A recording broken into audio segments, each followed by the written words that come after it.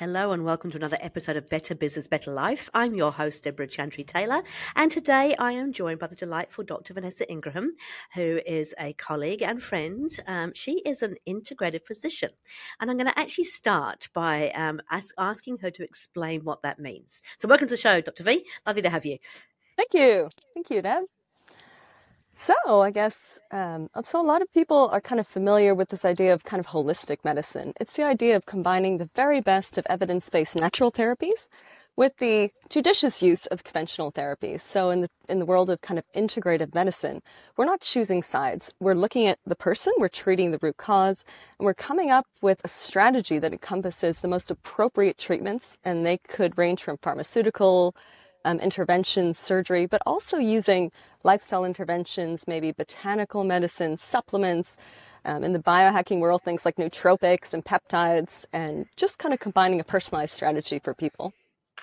Excellent. So how did you get into that? Because that's quite a different way of approaching the treatment of various diseases, but also just general life stuff. So what drew you towards that? Well, I kind of feel like I had no other choice. My dad is a conventional medical doctor.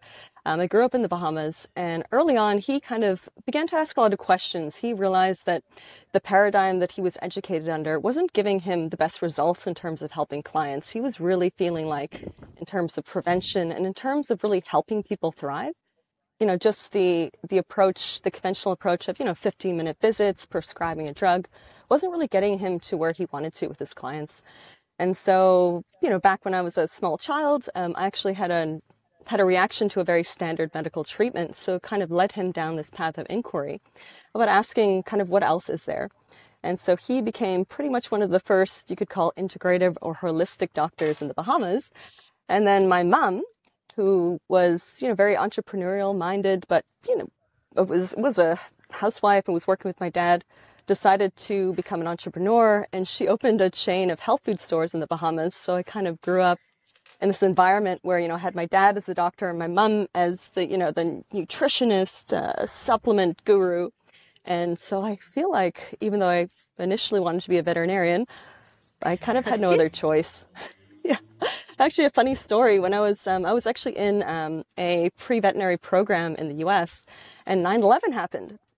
And funny enough, brings us back to New Zealand, I was about to go into my first sheep lab to have my first experience with sheep, learning how to vaccinate and handle sheep. And then just as we're about to go into the training, the teacher's assistant runs in and says there's been a terrorist attack. Long story short, because of that, I lost my international student visa and wasn't able to get back into the program.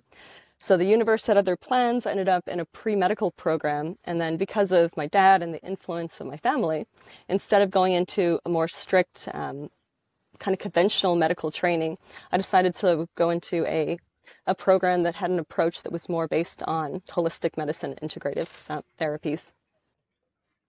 Cool. Okay, so how long ago was that then? And now I'm in New Zealand, and I still haven't ever handled a sheep, so... Fair enough. So when was that? When did you go into that or switch? As back in 9/11. So that's a while ago. I graduated from medical school in 2010. After which I just love learning. So I have this super passion for being a student. If things were different, I probably would still be doing a PhD or something else. But at that point, I decided to do a fellowship in regenerative and anti-aging medicine, which was kind of the cutting edge kind of research in things like stem cells and things like bioidentical hormone replacement therapy. And that was through an organization called the American Academy of Anti-Aging Medicine. So I did that after I graduated, did that for 5 years, and then ended up moving back to the Bahamas and working with my father, which was such an incredible experience. So I was able to kind of work in his practice, and that was, amazing learning. That would be a lot of fun, I think, working with your dad. So what brought you to New Zealand? Why are you here? So that's a funny story too. So I was working with my dad, minding my own business, taking care of my patients in the Bahamas. And then one day I heard someone with a funny accent in our waiting room. And I came outside and I thought, oh, this guy, maybe he's from England. This is a strange accent. Turned out he was a good friend of Michael Mail, who is the founder of Cookie Time. And long story short, Cookie Time in New Zealand is a large company, and obviously, they're producing a product that maybe isn't the healthiest for people.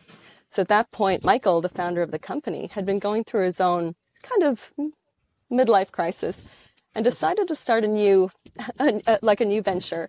And his venture is now nutrient rescue. And so Michael brought me to New Zealand to formulate the products for nutrient rescue. And long story short, I never left. I fell in love with New Zealand. Fantastic. So I'm still working with nutrient rescue. Yeah. And we can see that you're obviously based out by the ocean there, which is, I know you love being in the outdoors, and you've got a lot of research to show how important it is we spend more time outdoors, right?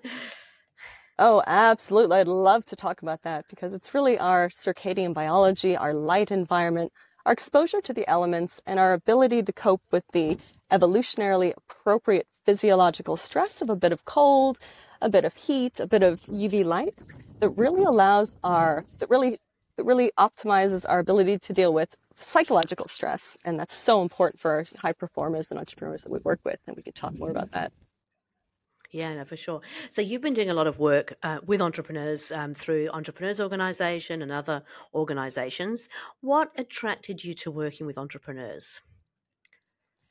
Well, it was basically just witnessing those that I love most in the world succumb to burnout. People with big passions and big goals, compromise their health and, just work too hard and end up in the situation where their mental health is suffering. Their physical health has declined to the point where they don't have that impact anymore. They're not great leaders. They're not effective at work. They have brain fog. They're not sleeping well.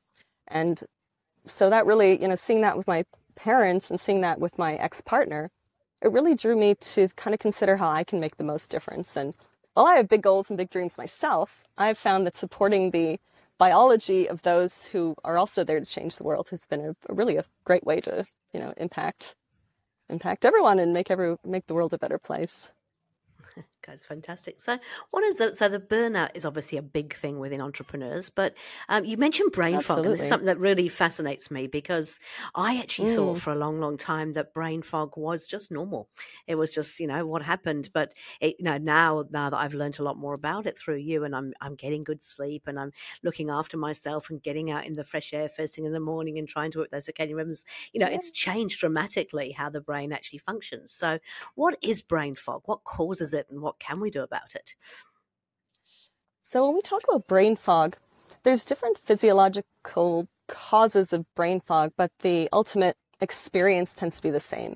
It's the feeling like, our brain isn't firing as quickly. We're maybe not able to access words as before. We're not as eloquent or well-spoken. We're forgetting things. We're maybe a bit more snappy. Sometimes it affects our emotions when our brain energy is low. We tend to not be as tolerant of other people and stress in our life. So that's kind of the sort of symptom picture. And it can also manifest often as brain fog is kind of on the spectrum with low mood.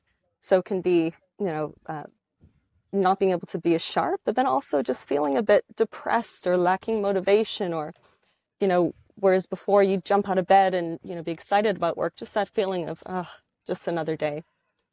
So that's kind of the spectrum and the experience.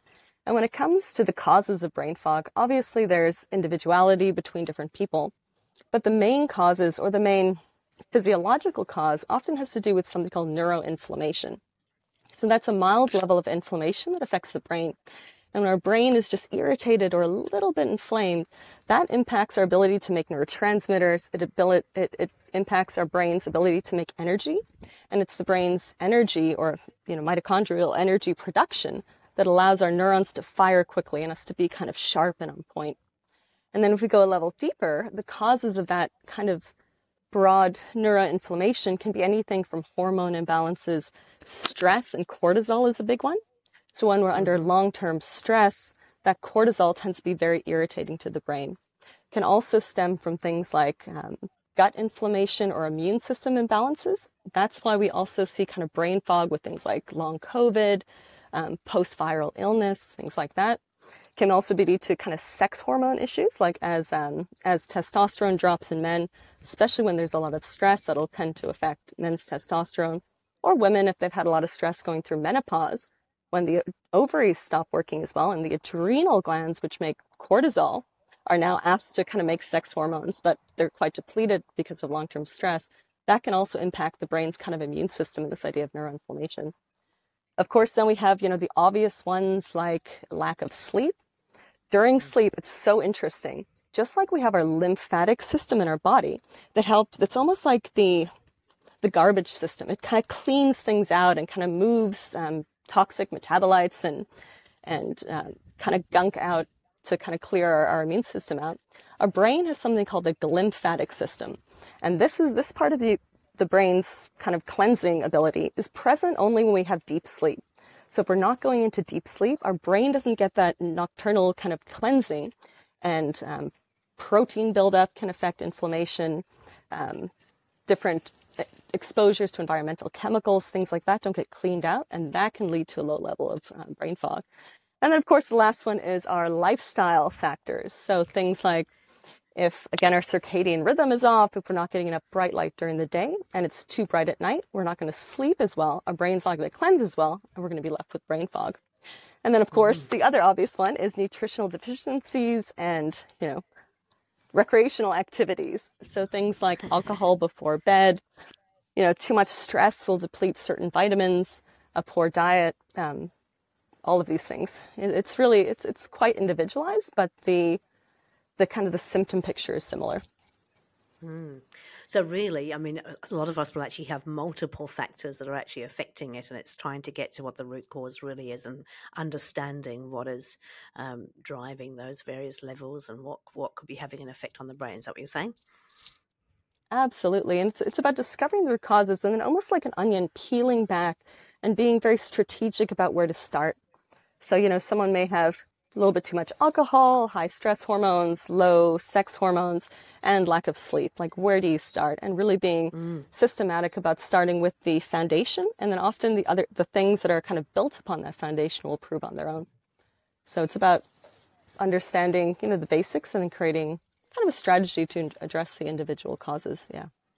Yeah, we're very fortunate, aren't we, these days? We've got a lot more tools at our disposal to kind of monitor what's going on. So, I'm a big fan of my Aura or Aura Ring, whatever you call it. And there are lots of different things out there that can actually help glucose monitors, things that are not, that probably weren't readily available to the average person in the past.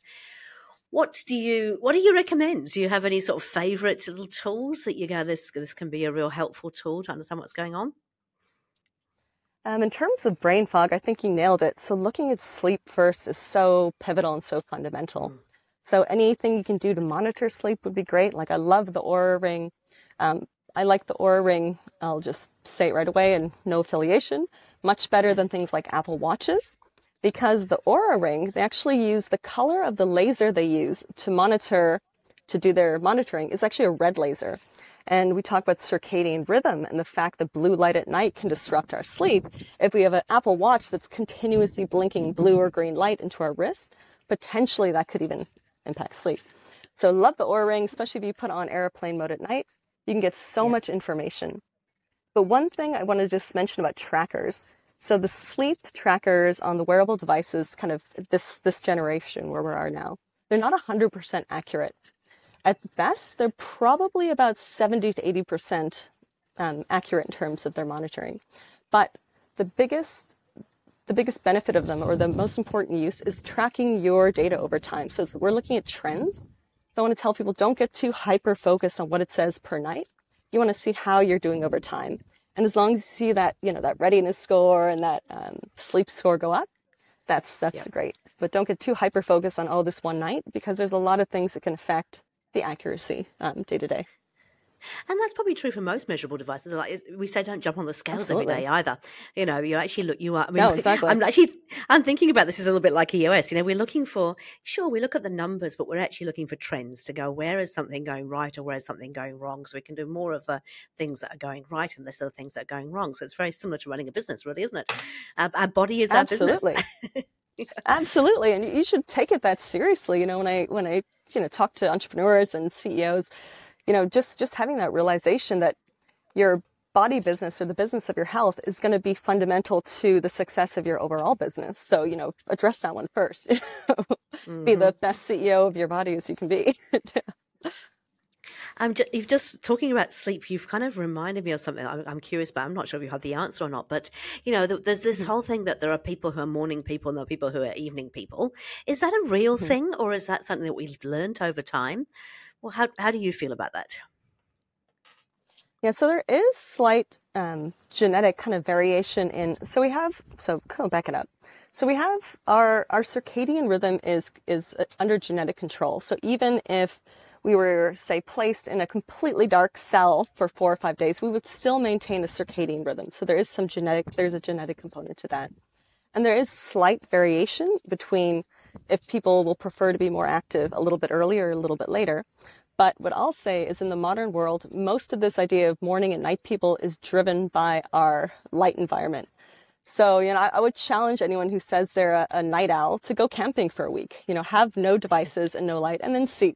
And maybe after, if you still find you're up all night under the stars, then maybe you are a night person. But I think generally this, it's a bit of I don't want to say gimmick, but it's, I don't think it's definitely not under it's not as biologically, maybe influenced as some, I guess, people or podcasts or whatever will make it seem.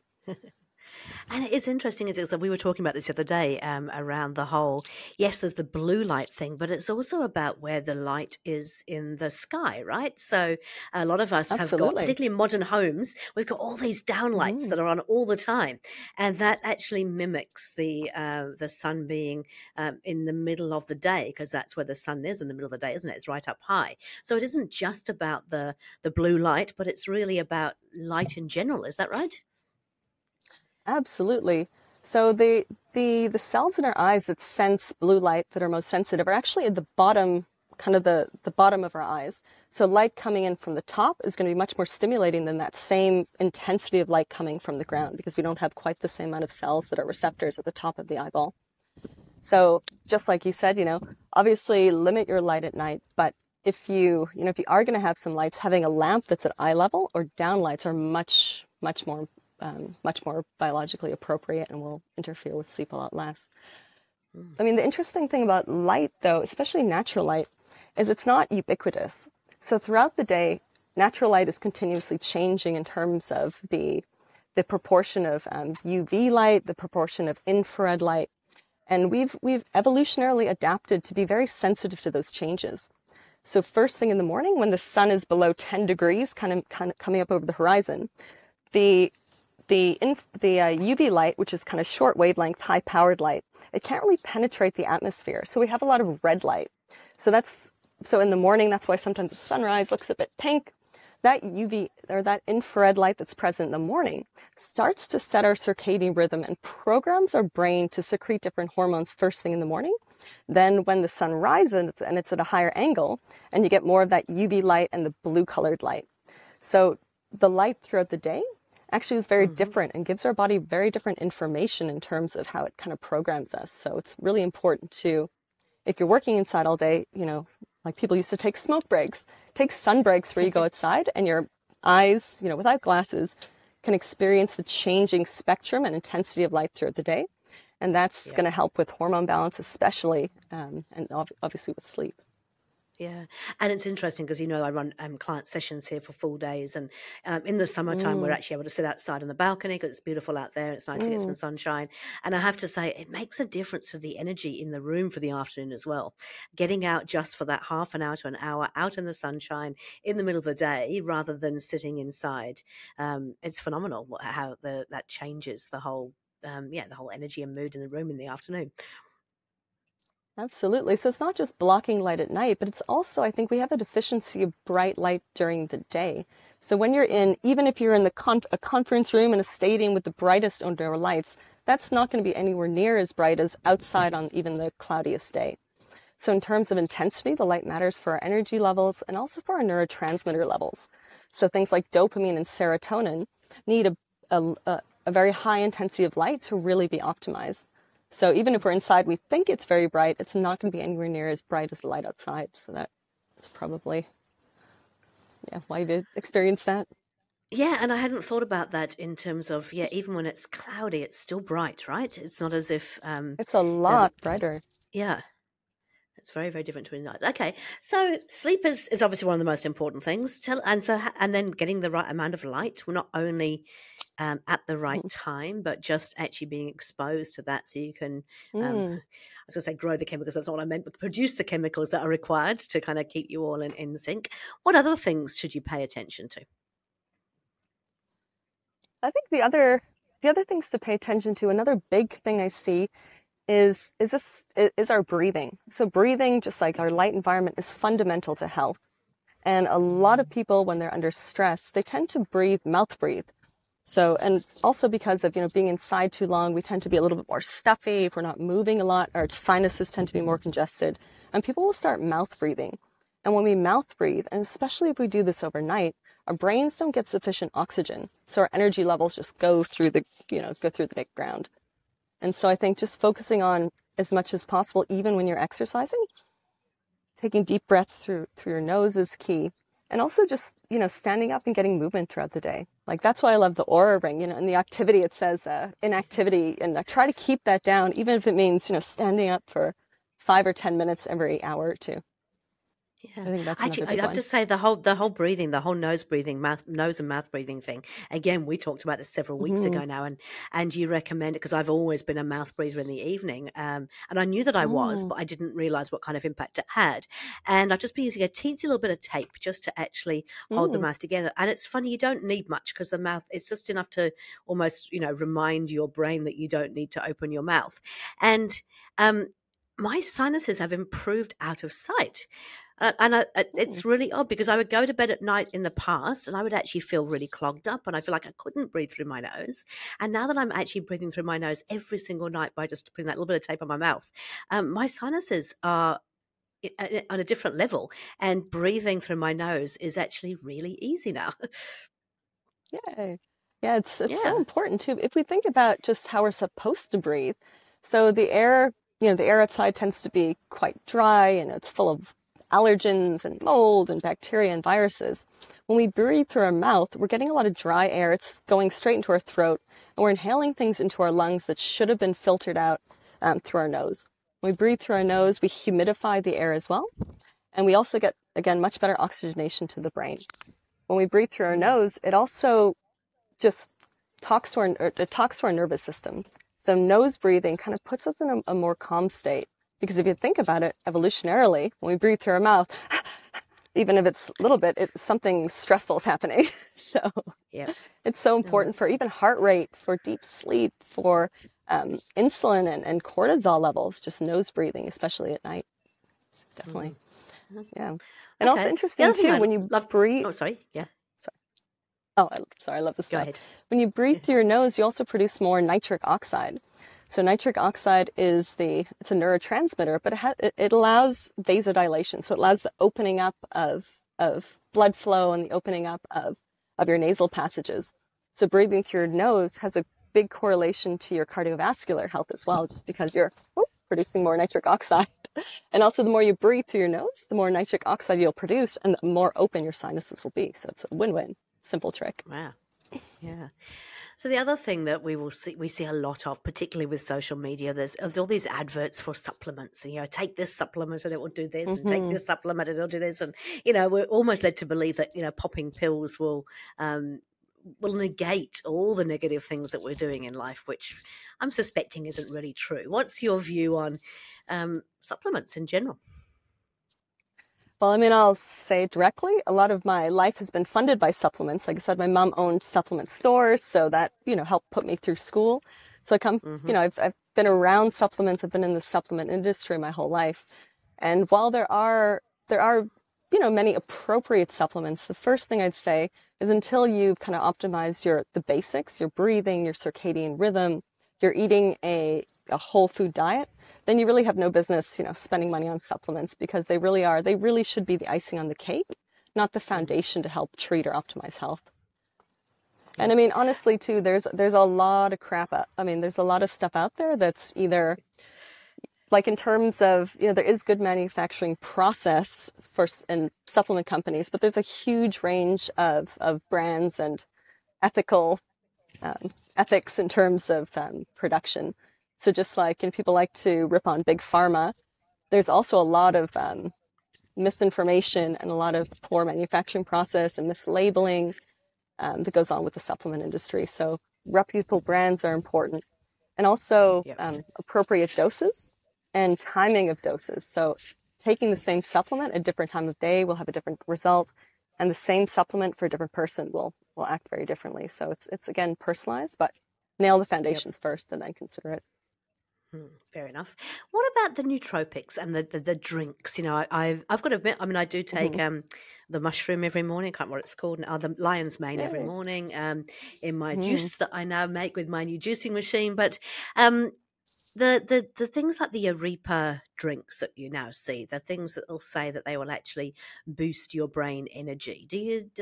Is there some science behind that, or is it a bit of a marketing ploy?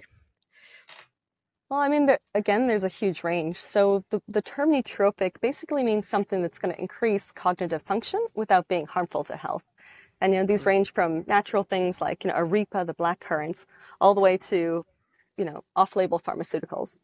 And I guess, it just really depends on the compound. I will put a plug in for blackcurrant because for nutrient rescue, obviously we used a blackcurrant cultivar called Benhar, and it's actually been quite well studied for its ability to increase dopamine. So it's been used for people with mild Parkinson's, and it's actually been clinically tested to help people's reaction time. So there is something to certain compounds, definitely. But again, it just, depends on the compound. And if you want to ask specific ones, I'd love to discuss them, but it's hard to, as a class. But again, unless you've optimized everything else, then, that's not going to help you. Okay, so there's so many things we could talk about, isn't it? But I think what we're really hearing is that it does come down to getting the basics right and then working on things individually to understand what's really going on in your body. Because just like, again, using the business analogy, all businesses are a little bit different. You can use frameworks, you can use tools to actually help them to get the best out of it, but it's never going to be cookie cutter because there are differences within the business itself. And I'm guessing that's the same for the body, right? Absolutely. And again, just understanding the root cause. So in your business, understanding why you're losing money instead of just putting more money into marketing, understanding why you're losing energy, understanding why your brain's not working before throwing money at supplements is key. So when you're working with a client, and I know you love helping the entrepreneurs because of the massive impact they have, so therefore you're affecting more people. But if you're working with an entrepreneur, how do you first start? What is the first thing that you do with a new client? So the first thing we do is basically a health discovery. So that's where we'll meet for 60 to 90 minutes and really get a good sense of, or I'll get a good sense of who they are, what their goals are, and tease out what's going on in their lifestyle, what their major stressors are. And then usually we'll do either some functional or some conventional testing just to get some idea about biochemical individuality. So it's, I guess, the first process, almost like with a business, considering a decision. You want to do your discovery and your investigation and get as much information you can before you kind of proceed with a strategy. So that's kind of where we start. Perfect. And then from there, as the name integrative physician suggests, you're looking at all the different options that can potentially be used to treat the root cause of those symptoms. So that's a mixture of devices, a mixture of natural supplements, and potentially medicinal drugs if required as well, right? Absolutely. And also, being able to give people a realization so they can better understand their body. I'm really big on education because I feel like when people understand why they're doing something, they're going to be much more prone to pushing through and keep doing it. So, something like, the benefits of cold therapy or having a cold plunge or a cold shower, it kind of sucks. So unless you really understand how it's going to affect your productivity and really kind of feel the buzz of the, 2 to 3 hours of increased dopamine, then, it's going to be easy to not do it. So I'm really big on education, but providing simple strategies. So I do all the research and then I distill it down and then I kind of deliver it to my client. And obviously there has to be an agreement. I present things and then they say yes, no, and then we'll kind of, find a way to track a goal and kind of monitor that over time. Beautiful. Yeah. I mean, having worked with you, I understand exactly how you work, and it's great because I Are you know having your cold showers? Oh, I haven't had a cold shower yet. No, I still got to work on that. But I think, but what I'm saying is, I think that it is really important. It's like it's even when we work with teams in the business sense. We could give them answers. It's very easy to kind of say, oh, you should do this, or you ought to do that, or that. But actually, the best thing you can do is to work with them to get them to come to the right realization themselves and have an understanding of the impact. And we encourage businesses to try certain things and see what happens, and observe. The very first session we do with a client, we get them to set some rocks for the first quarter. And I almost know that within that first quarter, it'll probably go pretty wrong. But it's really about them then learning from that and applying those learnings going forward, which is what's really important. That way they're involved on that journey, they understand what's going on. Because it'd be very easy for you to just kind of say, you must do this, you must do that, you must do that. But actually having them involved in the process means they're buying into it. So we're not coming up with the answers, but we're helping them come up with the answers. Exactly. We're saying, this is the strategy I propose. Try it out. If you see results, keep going. If not, we can modify it. Perfect. Okay. So I always ask people to give some top tips and tools, but I want to actually do a little bit differently with you. We talked about kind of, the foundations, the things that you should really work on. So let's just recap on those and go, hey, what are the things that people, what are the foundations people need to get right in the first instance? So what's the first thing that you look at? So very first thing I'd say for, high performers, for, even mums, anyone who is interested in optimal health, pay attention to your light environment. So the most important tip I can give you for productivity, for mood, for hormone balance is go outside in the morning. Even if it's 10 minutes, even if it means when you're driving in your car, you open your window, you really need to get that morning light. Yeah, that morning light sets your energy level throughout the day. It sets your circadian rhythm to help you sleep that night. And it sets your immune system function and just overall health. So that morning light is incredibly important. So we really need that. So even just opening up your car window is worthwhile doing. Yeah, definitely. I mean, better is to go outside, but I mean, if someone is, they leave, when they're leaving the house, it's dark and now they're driving to work and it's light. If you open the window, the cool thing about light is it's nonlinear. It doesn't have to be shining directly in the window. As long as you crack the window, the light will fill the car, and you'll get that stimulus through your eyes.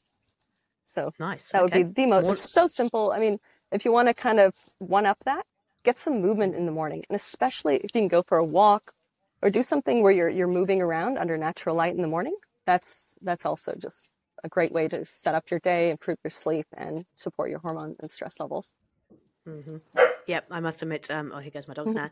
The walk we do in the morning is absolutely key to setting up the day. And I think when I don't get to do that walk, I feel terrible about it. So so morning light, even better. Next level up, get some walking in as well. Perfect. Definitely. Next thing, number 2. Number 2, I'd say because we're all under a lot of psychological stress, it's important for us, in order to cope with that better on a biological level, it helps to embrace some physiological stress. So that's where things like having a hot sauna, having a cold plunge, anything that's going to kind of stress your physiology for a short amount of time will actually improve your ability to deal with psychological stress. There's an incredible book, if you're interested in this, called The Comfort Crisis. Oh, I don't remember the author's name, but if you look up The Comfort Crisis, you'll kind of learn a lot about that. And it's all about how we're much too comfortable. We live in climate-controlled homes. We're inside all day. We eat, 3 or 4 meals a day. We're never a little bit hungry. And because of this, we become much more sensitive to the psychological stress. So get a little bit of appropriate physiological stress, I think, would be. And even that's a hard workout, skipping a meal, cold shower, anything like that will actually help your psychological stress resilience. There you go. And it's written by a guy called Michael Easter. So that's a fantastic Crisis by book. Michael Easter. Yep, I'm going to have a look at that. Perfect. Yep. Okay, so get some morning light, hopefully get some movement, get some I was going to say psychological stress, but it's physiological stress is what I was trying to say. Apologies. Yeah. I'm getting some now, getting a little bit too much sun. So that's a physiological stress. We mustn't complain about that. We have not had good weather for a while, so it's nice to actually see the sun. Yeah, exactly. Yeah, perfect. And what would be the last kind of thing that you would suggest can really make a difference to our busy, hectic, overwhelmed, crazy lives? Oh, there's so many. I'm just going to stay with the really simple ones. I mean, the obvious one, kind of following in from the morning light, is really being mindful about that light at night, because it's not just interfering with sleep. When we have light at night, so if we look at our laptop and look at Facebook at 10 o'clock when our brain thinks it should be dark, it increases our cortisol, our stress hormone levels, but also our insulin. So a lot of people struggle with weight, they struggle with, metabolic or cardiovascular disease. And a lot of this we don't realize is actually driven by light at night. There's a big study in China of, I think it was almost 500,000 women, showing that light at night was one of the biggest predictors of diabetes independent of diet. So just having light at night increased their blood sugar and, increase their risk of metabolic disease.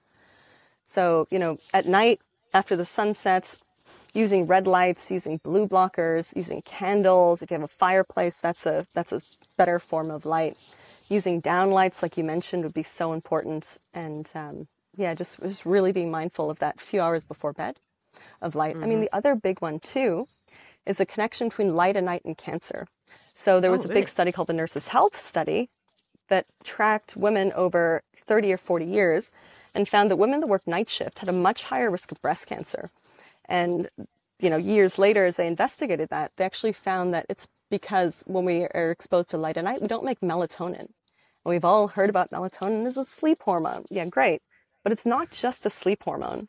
It's a hormone that programs our immune system at night to go out and find rogue cancer cells and to clear them out, and also to help protect us against virally infected cells. So it's an immune optimizing hormone as well as a sleep hormone. So light at night, you have diabetes, all, increase your risk of different chronic diseases, but cancer is a big one for light at night. So, Okay. I mean, the World Health Organization has even classified shift work and circadian disruption as a probable human carcinogen. So this is a big one. It's not really a lot of people are talking about. Oh, okay, that's huge. Okay, so I've got 3 really useful things there. So the light in the morning, get yourself up and moving, expose yourself to some controlled physiological stress, so hot saunas, cold showers, ice baths, all that kind of stuff. And then really watch that light at night and make sure that you're allowing your body to kind of, properly wind down and do what it needs to do before you get to sleep. There is just one last question that's just raised for me. What about eating? I heard something really interesting. 3, 2, 1. So 3 hours before you go to bed, don't eat. 2 hours, don't drink. No, was it 1 hour? 1 hour? I don't know. There was something there. What is it about eating at night? Why do we have to stop eating so soon before we go? Also, in such a long time before we go to bed? So similar to how light controls our circadian rhythm, our movement and our food timing will control our circadian rhythm. So if we eat late at night, that's a signal to the body that we should be awake. Then all of our energy and our reserves will go to our gut to help digestion, and we won't go into that deep restorative sleep. When we eat at night as well, that's a time we should be fasting. Our blood sugar will be higher overnight, and that again predisposes us to having high insulin and metabolic disease. So that's great advice. I definitely agree with that. I have to have a look and remember what they said. It's 3 hours of eating, 2 hours of drinking, and 1 hour of no. I think on sort of like I actually think you shouldn't drink that nighttime anyway. That's what I've always been taught. But I think it's still a good, nice, quick, easy reminder. A good way to remember things. Yeah, no, I like it. That's great. Perfect. Okay, so it's clear to me that, you're very, very passionate about what you do. You are still a researcher at heart, right? You love to get into all those details and find out all the things. Yeah. But what I love about you is you bring it into a really useful, easy to understand, bite-sized kind of bits of information that you can actually apply really quickly and easily. I've been very fortunate to start working with you. We're very early on our journey, but already I'm seeing the benefits. Like I said, the nose breathing, the clearing of the sinuses, even just the fact that, I love knowledge, and so I've learned so much from working with you as well. So if people want to work with you, who is your ideal kind of customer, and how would they get hold of you? So the ideal customer is someone who's actually ready to take some responsibility. Like I said, I'm not someone who's just going to prescribe you medication and send you on your way. I'm going to expect you to, be ready to make some changes, to, consider changing your schedule and, buying in, with your behaviors and resources. So the ideal client is accountable and just ready to make some changes. Ideal clients also are people who have that, ability to make some changes. So if someone is like in a sprint of stress and, they're not going to be able to do things, then probably waiting until after would be more appropriate. Yep. So I think it's probably a similar kind of person to the person I work with. You've got to understand there's no magic silver bullet. There's no magic pill. It's not going to make everything go right. You've got to actually put the work in to get the results out. Absolutely. And you've got to be prepared to be open to other ideas as well. So, sometimes some of the things that we've been taught, I think back to my childhood, some of the things that my parents kind of instilled in me have been shown not to be true. So you've got to be open to kind of go, actually, I may have to change my view on this and be open and honest and be vulnerable a little bit as well. Absolutely. Yeah, that's your kind of client too. Yeah. Absolutely. Yeah. Just ready to take charge of their health and I work with kind of the spectrum from people who already have a diagnosis and want kind of a second or third opinion to improving that, all the way to people who are, athletes and peak performers, and they kind of want to just optimize and kind of put that little put the icing on the cake. So that there's kind of a range, and I kind of tailor my strategy. I meet people where they are. So that's kind of. I love it. Okay, so how do we get hold of you? What's the best way to get hold of you, Dr. V? So the best place is, I have a website. It's www.drvanessa.life, L-I-F-E. You can also find me on LinkedIn under Dr. Vanessa Ingraham, Ingraham. So probably the easiest way. Yeah, that's great. I mean, and for your guests too, you can also, I have a business WhatsApp. You can send me a WhatsApp at 022-062-0018. Beautiful. Okay, look, thank you so much for spending the time with us. I'm loving that view behind you. Go and enjoy the rest of your beautiful day, and we look forward to catching up with you again soon. Thank you. Great. Thank you so much, Deb. Thanks for listening to the podcast show Better Business, Better Life. My name is Deborah Chantry-Taylor. I'm an EOS implementer, family business advisor, business and leadership coach, podcaster, and speaker. However, I'm also a business owner with several current business interests. I'm fortunate to have lived the high life with all the lifestyle, the toys, you name it, and then I've lost it all, not only once, but twice in 2 spectacular train wrecks. I know what it's like to experience the highs and lows. I came across EOS when they launched into New Zealand using my Entrepreneurs Playground and Event Centre in Parnell, Auckland. I love the simplicity of the tools, and their philosophies fitted my personal brand statement perfectly. The brilliance is in the simplicity. I've always been passionate about seeing entrepreneurs lead a life they love, and now I help them live that EOS life. Doing what they love, with people they love, making a huge difference in the world, being compensated appropriately, and with time to pursue other passions. If you want more information or want to get in contact about using EOS in your business, you can visit my website at debra.coach. That's www.debra.coach. Thanks for listening.